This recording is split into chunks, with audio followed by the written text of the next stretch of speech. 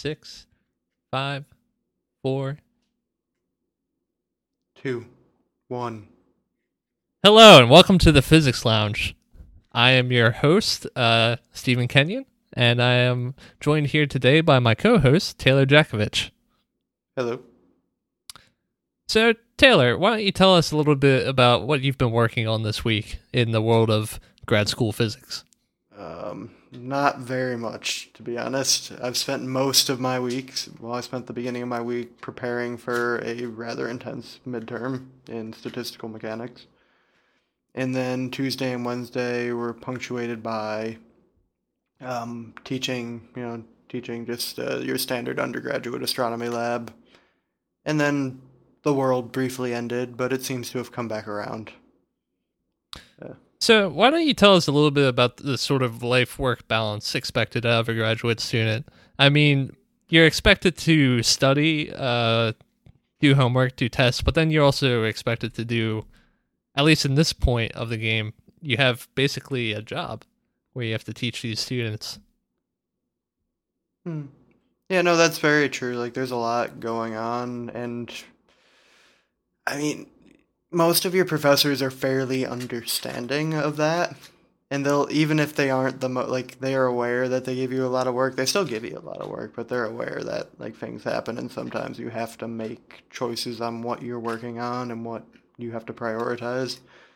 But really, and I can't vouch for this yet because I haven't gotten there yet, but I've been told that it's like the first 2 years are like kind of running a marathon in sprint mode. Like, you're just constantly sprinting, but you never seem to get to the end. But then after that, after you take the qual, it just kind of levels out and you're focused on your research, and apparently it gets very nice. Right, so you're in your second year now, and I guess you're coming up on quals soon? Yeah, that would be next spring. Yes. Yeah. So not too far away. You still have some time to breathe in between there. Breathe is a relative term, but yeah. Yeah. Yeah, no, it's been a lot of fun. Sleep has come and gone. But it's like one of those things where you have to want to do it. Like, if this isn't something that you really want to do, you're not gonna have fun. So, like, that brings up a second question, though, since there's sort of two different paths that you get to experience as a graduate student, but you've only felt the one path so far, which is teaching. Do you sort of lean more towards one or the other? Do you enjoy doing the teaching more, or would you rather be in the lab? Well, my two research paths right now, because I'm playing around with quantum field theory, and then I'm also playing around with we're modeling and examining gamma ray bursts, which are star goes supernova, large chunk of relativistic matter goes flying out into the interstellar medium, and it slams into it with gamma factors of like 25, 50. And so that's where you get your gamma rays from the gamma ray burst. Very high energy stuff, right? Oh yeah, incredibly high energy. We're talking like high KeV, low MeV bursts. Even like some of them get up into like the GeVs, with like giga electron volts for those of you playing at home. But yeah, so it's a lot of like not so much lab per se. Like, I spend a lot of time sitting in front of a computer. Well, at the end of the day, that's still sort of research. I guess, in a way, there's a difference between doing research on a computer and then, being actually in a sort of the more traditional sense of a lab. I don't really want to knock either of those paths. I think both have very valid uses. But of course. And I mean, like, some, like, astronomy and astrophysics, there's no, like, you have, like, observational even now, if you're working with one of the space-based observatories. Like, the people who maintain those are not in a lab because your lab is circling the planet, So it's like you have to be very flexible. Right. Yeah. We're getting a new one of those. Do you know that? What's that? We're getting a new one of those, James Webb. Oh, yeah. Of course, the James Webb Telescope, that's coming up very soon. That's going to launch this coming year. You know, it's It's not so far now. yeah, my lead for like my lead professor, like the professor actually teaches the class for the labs that I TA. Right. He was up at NASA for meetings the other day, and he came back and he was all excited because he had pictures of them folding the James Webb back up because it's up at NASA Goddard right now, so it's only that's like right up the road from here. Yeah. And so The Goddard Space Flight Center. yeah, that's the one. And it's so he had these pictures, and they had taken it down because it used to be up, and and they folded it in half. And he was all excited, like, guys, it's coming. It's really gonna happen. Yeah, because that thing's been decades in the making. Oh yeah, that is a really fantastic piece of technology. Just the fact that they're going to haul it out to a Lagrange point and just let it sit there, and then they're going to have sails on the back so that it's nice and cooled, and that it's not going to move away from the Lagrange point, because this thing's operating in the IR range, and in order to do that, you need to have a very chilled telescope. Yeah. To do that on Earth, we're talking about liquid helium cooling at best. No, even then, like, it's so hard, especially with our atmosphere is very IR opaque in a lot of ways. Oh yeah. Yeah. So it's like we really need a telescope like this. It's unfortunate that it's not going to be a true Hubble replacement. But you couldn't, I mean, we had one of the mission scientists, oh God, what's his name? I can't for the life of me remember what his name was, but he won a Nobel Prize for, among many other things, like this WMAP and looking at the cosmic microwave background. But he's just, shoot, I should know his name. Editing point in here. Insert name. Yes, we need to know his name. But anyway. He came to talk at GW, and he was talking, and so they they plated the mirror is actually gold. It's gold plated. Yes. But so gold is very IR absorbent, or it's IR reflective. It's visible light absorbent. Right. And so they had to make the cutoff the cutoff's at 600 nanometers. So you get the red, but you don't get much else. Right. You don't get anything below that for the most part. Yeah. But I mean, if I remember correctly, it needs to be cooled to something around 40 Kelvin. I think, or below 40 Kelvin. And yeah. I think that they're predicting that it's going to operate somewhere. The operating point is going to be like 33 Kelvin. So they're doing a little bit better than what the spec is for the James Webb. I know, like very cool. Yeah, like the solar shade gets them down to that, and then they have one instrument that's cooled to like I think it's like 12K. But that's that has a short operational life because it's active cooling. Right. Yeah. Like Spitzer. Yeah, I mean, Spitzer's kind of a little bit better to compare it to since that's the other IR space telescope. But it's just nothing has a mirror like James Webb is going to have. This thing is going to be massive. 5 meters across. Yeah. It's huge. It is. To put that in perspective, you can kind of think like a human's like 1.2 meters tall, roughly, right? 1.2, 1.3. Like average? Yeah, around that. I think you're probably closer to like 1.7, 1.8. Well, yeah, but I'm a giant. Fair enough. So, like, just imagine a bunch of average-sized humans stacked on top of each other. Or to put it another way, the Hubble Space Telescope's about the size of a bus, and this thing's more than 2.5 times bigger as far as primary mirror goes. Yeah. It's just, but it's so light because of the way they folded it up like a pretzel. Oh, yeah. Have you seen the animations of it unfolding? I have. It's amazing. It is amazing. And then, again, that dude, he was like, yeah, so it's actually a much more violent unfolding than they make it seem. Oh, yeah. The animation, everything is, like, streamlined. It looks like there's no, like, discernible pauses in between the stages within the animation. No. And then they have the frame rate of the animation itself going at, like, 120. So it just looks, like, perfectly done. But then when you think about it, it's just like, oh, this is probably going to just be like some robotic jerkiness at some stage. Mm-hmm. Not to as it's mention that the unfolding. solar sail is literally just like a mylar balloon that they inflate. Yeah, But it's gonna like, well, if everything goes well, it's gonna be fantastic. it is. Oh man, I'm excited. Hmm. So, just to continue with a little bit about what's been going on at grad school for you, because that's the path that you took, and I guess we'll talk about my path a little bit later, what it's like to go from undergrad straight to the private sector. But basically, how did you find your first year, and I guess a little bit of your second year now? I mean, it was an adjustment because I suddenly found myself with a lot more to do and a lot less time to do it in. Right. And like obviously moving from very small town USA, like Small town Gettysburg, right? small town Gettysburg, Pennsylvania.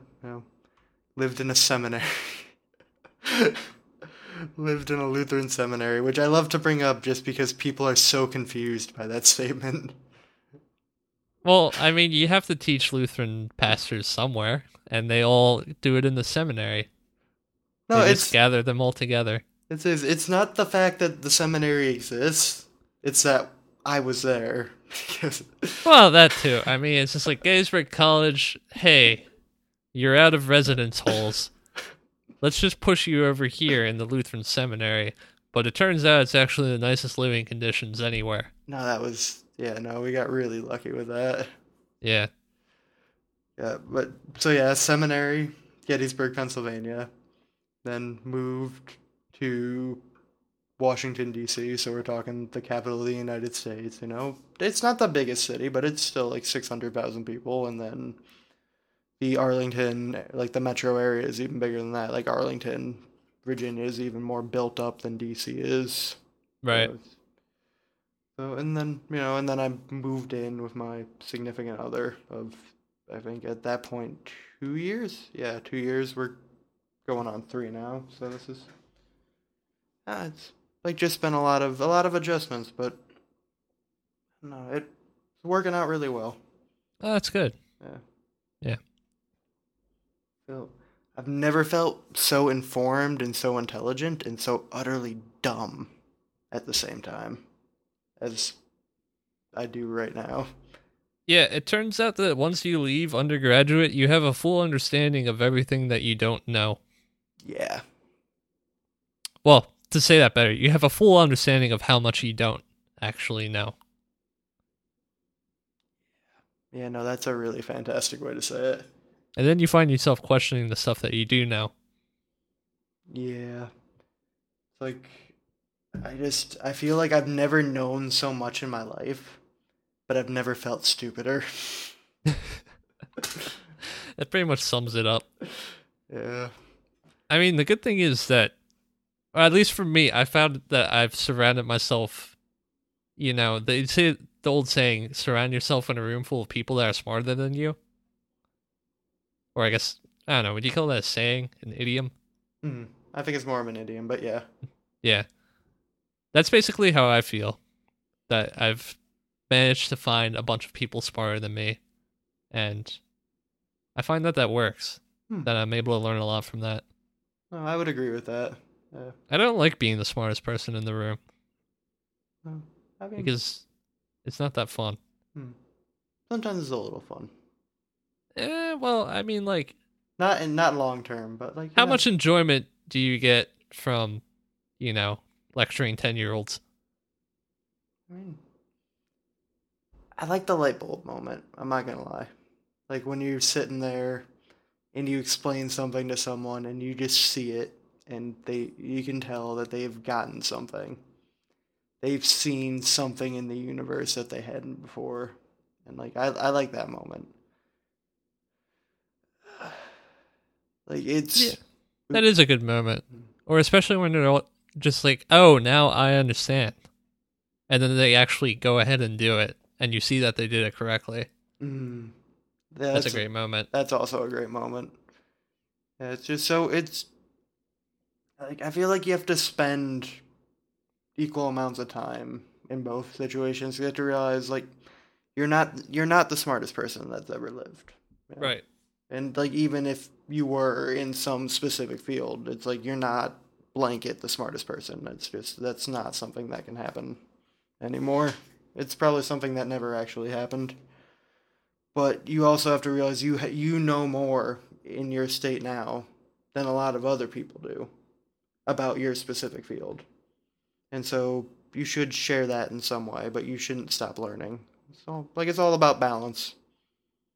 I bet you in certain states it's easier to be the smartest person in the state than the other states. No comment.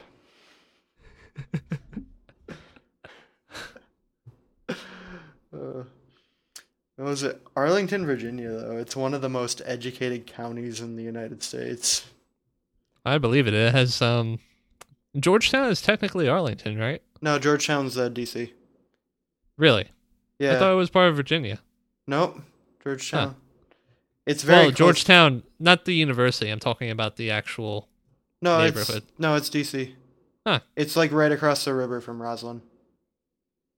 I did not know that. Edit this part out.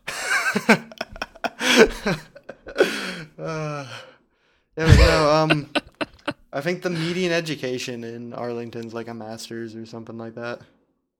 I mean, that makes sense. And then the median... Well, at the same time, most of the people that live in Arlington are in the mid to late stages of their career, and so they naturally have masters.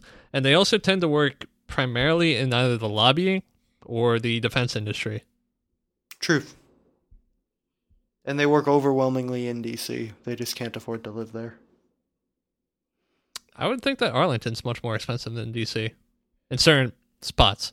Yeah, like Roslyn can be expensive, but it's like living in D.C. There's a lot of, and like if you're in Northwest, like in D.C. proper, yeah, like if you're in like Northwest D.C. or you're in Georgetown, that area, or even like Columbia Heights, like that section of the Northeast is getting a lot more expensive. Where it's like that's why we live where we live, because we couldn't afford to live in the city, especially with a car. Yeah. For those of you looking to move to DC, if you have a car, that's going to severely limit you unless you want to pay through the nose for parking. So just keep that in mind. Would you recommend the car though? It's useful, especially if you can't afford to live particularly close to a metro station, or if you want to go home regularly.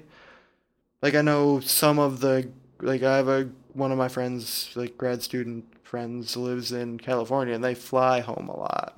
Because obviously driving is impractical, but for us it makes more sense to drive. Right. And it's like if we want to go get groceries, because grocery store is like a mile away, we'd either have to hop the bus or walk, but we can and so it gives us more freedom to do other things, even if we don't only use it once a week. Yeah. But you could definitely do without a car. It's not a necessity. I mean, that's what most of the undergraduates do, I imagine. Oh yeah, no one. They don't bring cars. No, but Foggy Bottom is really built up. Like everything, I think we were talking earlier. There are 7 coffee shops within a quarter mile of my office. Oh, that's right. So for most of this week, we were out of styrofoam cups. So we have free coffee. It's not great coffee. It's actually horrible coffee, but it's still coffee, and it's free. So, but the thing is, if you don't have styrofoam cups there, and you don't have a mug that you brought in with you, you're kind of out of luck. And so for most of the week, we didn't have any styrofoam cups, which meant no coffee. And so today, I was at my limit, because, the previous days I had, I was dwindling off of my usual 3 to 4. I was down to 1 to 2. But today, man, there was just absolutely no styrofoam cups. And so I don't know when I talked to you, it must have been around 3 or 4. Yeah. But I just reached the lowest point where I actually needed to leave work to drive to Dunkin' Donuts to get coffee to not feel terrible anymore. But as I was walking out, I saw that the styrofoam cups was just delivered. And I was just this is great. This is perfect. Yeah. I grabbed a cup of coffee, drank it, and then got another cup. No, it's funny because I got that sense of relief through the Facebook message. I could just tell, This is like he's just feeling significantly better now. I could actually function and do real work. Oh, no, It was great. What was it? So I felt particularly bad when you first brought up the styrofoam cup thing because I had literally just picked up a styrofoam cup from the table in the physics conference room and poured myself a cup and then sat down to read that message. It was such a sad point in my day. It was definitely the low. I'm sorry. You should get a mug though. Just keep it on your desk. Yeah, but then, so sometimes I do that, but you do need to bring it home and clean it. Oh, you don't have a sink or anything? No. Oh, I'm sorry. That's the problem. We don't actually have a break room. Other groups do. We don't. We don't have a sink. Oh, I'm sorry. We have sinks, but they're for chemicals. So probably not a place you want to wash your mug. No. That's fair. Backsplash and whatnot. Yeah. Just get casual chemicals in your coffee. Just a little hydrofluoric acid. That would ruin you. So you don't have a larynx anymore. At least you got your caffeine. You wouldn't have bones anymore. That stuff eats calcium. For breakfast. Walk it off. So, if you actually work with HF, I don't know if this is OSHA, but if it's an OSHA requirement or just it's obviously generally good health, but what they do is they give you a calcium stick. It's like this ointment that you can rub on the site of a spill if you get HF on you before you actually get sent to the hospital. Because, the HF, it just goes straight through the skin and through the muscle, and then it coats the bones and starts dissolving the calcium. So the risk is obviously infection. Right. And the fact that you no longer have bones in that area. So that's a fair thing. And it's horrible, but it's hard not to laugh. Turns out that that's not actually the worst chemical that chemists use or synthesize. It just happens to be one of the widest use chemicals that tend to be dangerous. Fair. What is it? There's a SciShow about that. And they talked about the most flammable chemical, and I can't for the life of me remember what its name is, but it was it was in a steel drum. It phosphine? Maybe I could have phosphine itself. I was looking at this today. Bear in mind, I am no chemistry person. I just do pure applied physics, which is kind of a misnomer. How do you have pure applied physics? I do applied physics. think chlorine trifluoride. Yes, that's one of them. That's pretty nasty. But also phosphine gas, because it has it's not always pure phosphine for technical grade phosphine. Mm-hmm. It has another chemical in it, diphosphane. And it turns out that that's flammable if it's exposed to the atmosphere. It'll just light on fire. Okay, so its existence makes it flammable, or makes it explode. Yeah, pretty much. That's probably entirely wrong. But I don't know enough about the chemical composition to actually describe how it works. I'm curious. Might be worth checking out. Yeah, could do an episode on it.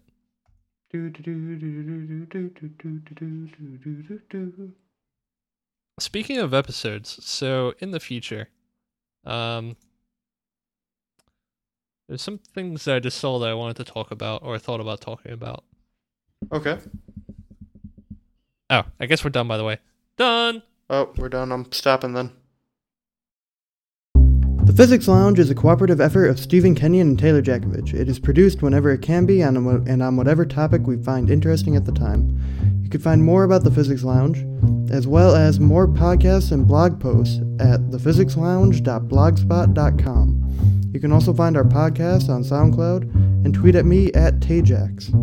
Additionally, you should tell Steve he needs a Twitter. Thank you.